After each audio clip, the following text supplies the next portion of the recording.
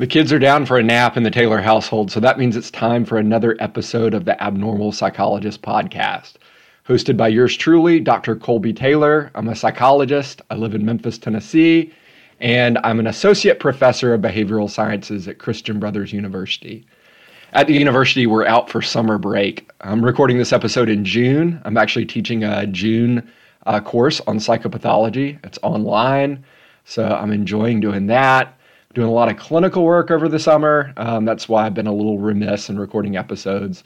Doing 3 days of clinical work per week this summer. And then in a couple of weeks, I'm loading up the family and we're going to the beach in Florida. So I'm super excited about that. Hopefully I'll record another episode before our beach sojourn. So it's June. I feel like a news story, at least in the United States, is going to get a lot of play in the next month. Regards the opening of the National Mental Health Hotline, or sometimes you'll hear it called the Lifeline. So back in season 2, I believe I recorded an episode on suicide. And I think at the beginning and end of that episode on suicide, I gave out the number to the National Suicide Hotline or Suicide Prevention Hotline. It was a long number. It was a 1-800 number. The United States has decided to consolidate that 1-800 number into a 3-digit hotline number. And those 3 digits are 988. The purpose of this is to kind of parallel the 911 service we have here, right? It's a lot easier to remember 3 digits like 911 or 988 than it is a string of, 10 digits with a 1-800 number, 11 digits, whatever. And so starting on July 16th, 988 is going to be the number nationwide to call if you're in a mental health crisis. Essentially, the purpose of this is to reduce the burden on 911 services. So 988 can be an alternative for a mental health crisis than 911. This is essentially taking over from the National Suicide Prevention Hotline, but it's for more than suicide prevention, and I'll cover that a little bit later in the episode. It's not just a suicide prevention number. It was actually signed into law in 2020 by President Trump. The official name of the act was the National Suicide Hotline Designation Act. We're just now rolling it out 2 years later, and there's a few reasons why I think this is going to be in the news in the coming month. The first is, unfortunately, since I recorded the last episode, there have been several mass shootings in the United States, which I'm sure everybody is aware of. Uvalde, Texas, Buffalo, New York, all over the United States. And so there is a renewed emphasis on putting government money into mental health. The second reason is I think this has a potential, at least on the front end, to be an absolute cluster, to be an absolute disaster. NBC News reported last week that there are only 4 states, Colorado, Virginia, Nevada, and Washington, that have enough state funding to fund this 988 rollout. So that's really troublesome. 46 states and all of the territories do not have enough money to fund this 988 hotline that's rolling out July 16th. So we're talking about, I'm recording this June 11th. It's a month away. We're far from ready. Obviously, the National Suicide Prevention Hotline is super important, and it's become more and more utilized as the years have gone on. So it started in 2005. It's 17 years old at this point. And since 2005, the National Suicide Prevention Hotline's received 20 million calls and 2.4 million calls alone in 2020. So we're seeing increased usage of this hotline. And I would imagine, since it's going to be simplified to 3 digits, we're going to see even more usage of the hotline. Unfortunately, you pair this increased usage with the labor shortage in the United States and the lack of funding that I just mentioned, and you're going to get a headache. So there's huge hiring difficulties. There's hundreds of vacant positions. So the way this hotline, this 988 hotline is going to work is that there's going to be over 180 local call centers. And these call centers are going to be staffed by volunteers and by paid employees. So call centers all throughout the United States. And this was actually a big dilemma when they were creating this 988 hotline. The dilemma was whether to provide local care, and the advantage of local care would be that you would have more culturally sensitive call centers because you would be talking to somebody in your community. These people in your community that you would be talking to on the hotline would be more attuned to local resources. And so you would get sort of tailored care based on the region that you're in. They would also have, immediate hookups to emergency resources if that was necessary, sort of in your local jurisdiction, versus to have like a national call center. A national call center would be more centralized. The volunteers would probably be better trained. And a national call center would probably be better funded. So if they had gone the national route, you would have sort of tighter controls over the call center. Anyways, they decided to go the local route. And again, there's going to be 180 local call centers when this 988 starts on July 16th. A lot of these local call centers were already in existence before 988 rolled around. And now 988 is just going to sort of funnel calls to the local call centers. So here in Memphis, we've had a call center, I think, for over 50 years. It's called the Memphis Crisis Center. And there was an article in the local newspaper on the Memphis Crisis Center a few weeks ago. And there was a quote from the director, Mike Labani. And he said, most people that are calling us are not looking for a clinical experience so much as they are looking for an authentic human experience. They're looking for warmth and care. Initially, what we do is we take the time to compassionately connect with that person. We take the time to establish rapport, let them know we care, let them tell their story. So again, these local call centers, these people are aware of sort of community ideals. They're probably better able to communicate using vernacular. Listening to somebody in Memphis with a Southern accent, it can be very comforting to somebody on the other end of the line. So we'll see how this plays out. Again, I'm kind of skeptical, at least on the front end, that this will roll out very smoothly because, again, underfunded in a lot of different states, all of the states outside of Colorado, Virginia, Nevada, and Washington. And also there's just hundreds of vacant positions. They're frantically rushing to staff these call centers. It's also a colossal joint effort between different federal agencies. And we know when we have different federal agencies that are sort of working together, and there's not a super clear division of responsibilities, there's the opportunity for a lot of things to go wrong. With this 988 hotline, like the FCC is involved, the Federal Communications Commission. We have a lot of different organizations within Health and Human Services. Within Health and Human Services, right, we have SAMHSA. SAMHSA is the Substance Abuse and Mental Health Services Administration. We have the NIH, the National Institutes of Health, the NIMH, the National Institute for Mental Health. We have the CDC, the Center for Disease Controls. There's just so many different federal agencies with different responsibilities with this hotline that I see a lot of opportunity for this to go wrong. And that's just the federal agencies. We also have a lot of different private partners that are involved in this. You can go to the Lifeline website. You can get into Google and you can look at the dozens of different private partners. You have Kaiser Permanente. You have a lot of different universities, a lot of different hospitals throughout the United States that have been involved in creating this 988 hotline. And interestingly, if you're going through this list online, you'll see the American Psychiatric Association as a partner. Going through this list, it doesn't appear that the American Psychological Association is a partner. So the American Psychiatric Association is, the American Psychological Association is not. Again, I have a feeling the rollout of this is going to be rough. I mentioned the FCC is involved, the Federal Communications Commission. The FCC is requiring that all mobile phone companies support 988 texting. So 988 texting will be a thing too. I do have some questions on how the texting works out, but who knows? Because this is requiring the cell phone companies to put forth money to support 988 texting, there's a possibility that your cell phone bills will go up. You might actually see an added fee to cell phone lines, at least in certain states, to cover the cost of this 988 rollout. I mentioned I was sort of unclear on how the texting is going to work out. There's a lot that I'm unclear about with this. One of the things on the front end I was unclear about, if you've looked at sort of the news and legislation on this, it's called the National Suicide Hotline or whatever. And it left me wondering, is it just for suicide or is it for all mental health crises? So I did some digging. It's not just for suicide, even though, again, it's sort of misleading that a lot of the different media portrayals of this talk about it being the suicide hotline or whatever. It's also for drug-related emergencies or anyone in, quote, mental health distress. So I guess if you had homicidal ideation, if you had suicidal ideation, obviously, maybe you're struggling with an eating disorder or something like that, an emergent mental health crisis, you could call this hotline.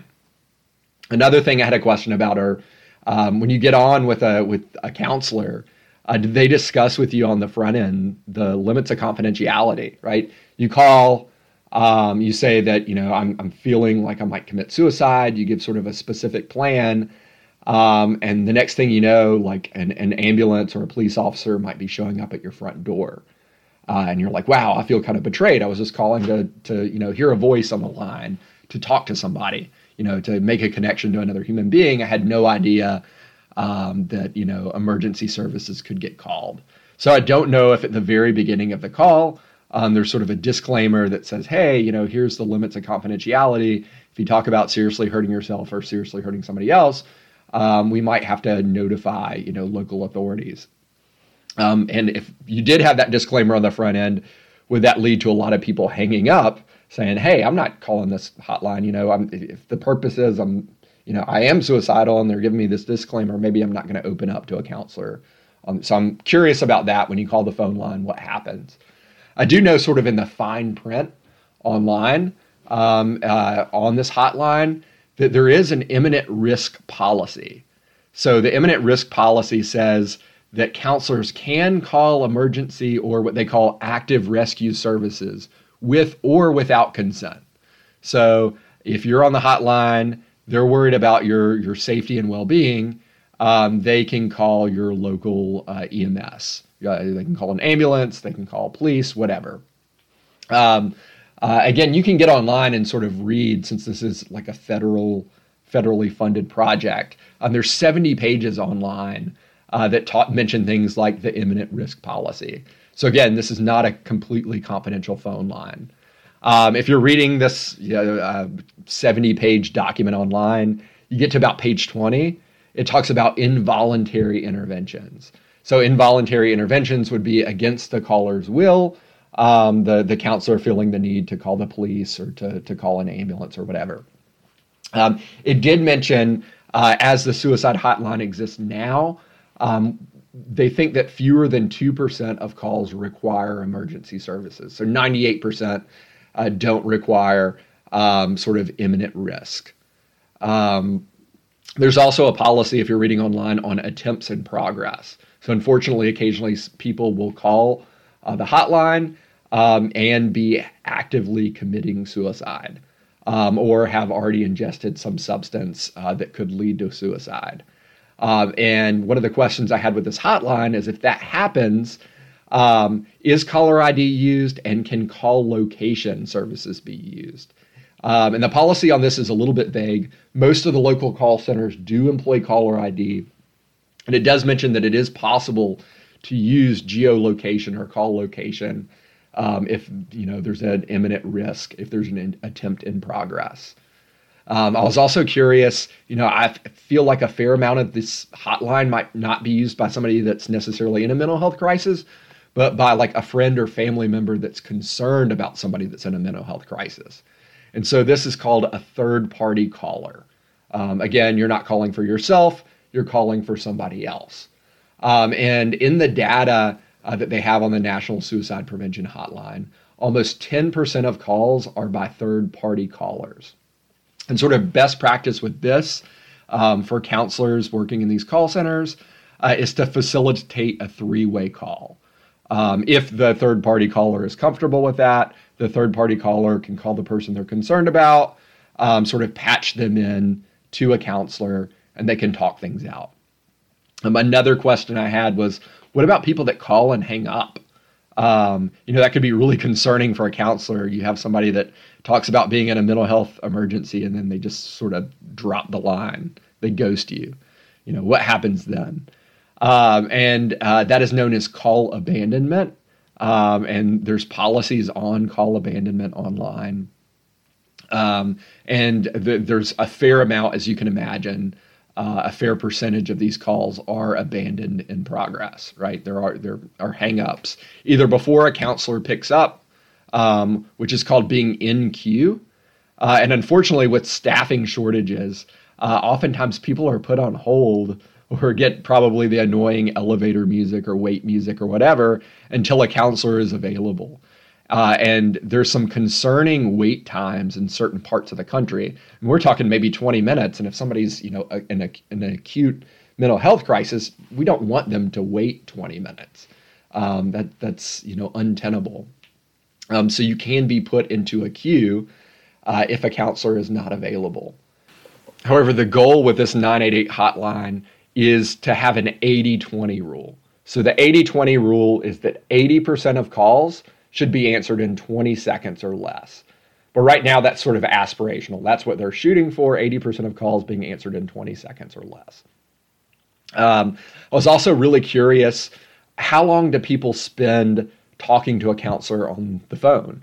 Are we talking a minute, 2 minutes? Are we talking an hour, 2 hours? I'm curious how long counselors are talking to people on the phone. And there's information on this online. It's called call handle time. And in the call centers that exist now, calls are 10 minutes on average, but they tend to range from 2 to 25 minutes. So about 10 minutes is usually how long you're on the phone with a counselor. With these counselors, I also had some questioning about the training of individuals. Do you have to have a certain degree? Do you have to have a certain licensure or certification? Are they being supervised, by a licensed mental health counselor or a licensed psychologist? What degree of clinical oversight is there, especially at these local call centers? Online, it says that all counselors must be, quote, trained crisis counselors. But exactly what goes into that, I'm not super sure. And they also assure that there's a Lifeline core clinical training that's under development. But given that this is rolling out in a month, I have no idea when this Lifeline core clinical training is going to roll out. I don't know. Again, sort of skeptical about all of this. You also, there's so many local crisis centers throughout the United States. How do you know if your local crisis center is participating in the 988 line? This is going to be very confusing for individuals because some are going to be part of this 988 network, but many, and maybe even most, are not going to be part of the 988 network. So this is just going to be super, super confusing. I'm also curious when you call whether the counselor tries to verify whether they're speaking with a minor or with an adult, because there's obviously different laws that'll go along with whether you're speaking to a minor or an adult. I'm curious as to whether call centers are centralized. So like if you're in Alaska or Wyoming or somewhere, are all these people sitting at the same physical location and picking up phones with maybe like a licensed mental health supervisor sitting behind them to troubleshoot? Or are counselors, because this is 24/7, allowed to, pick up calls from home? And if they are allowed to pick up calls from home, that opens up sort of Pandora's box about confidentiality. How do you know the counselor's not picking up the phone while they're at dinner or whatever? I just have all these different questions, about how these call centers work. And maybe that varies based on the local call center's policies and whatever. Had questions about language because not everybody is going to speak English. Related to that, online it says that if you have somebody that doesn't speak English at a local crisis center or call center, they can relay the call to a national language translating service that supports over 250 languages. I've worked with something like that right now, doing Social Security disability evaluations. Oftentimes I'll have somebody that speaks a language that I don't speak or that we don't have access to a local translator for. I'll call the number, which I believe is in Washington, D.C., and they'll find a translator for that language. Also, for people that are deaf or hard of hearing, there will be TTY services. TTY is teletype writing. So that's kind of cool that they are making this hotline hopefully accessible to a lot of different people.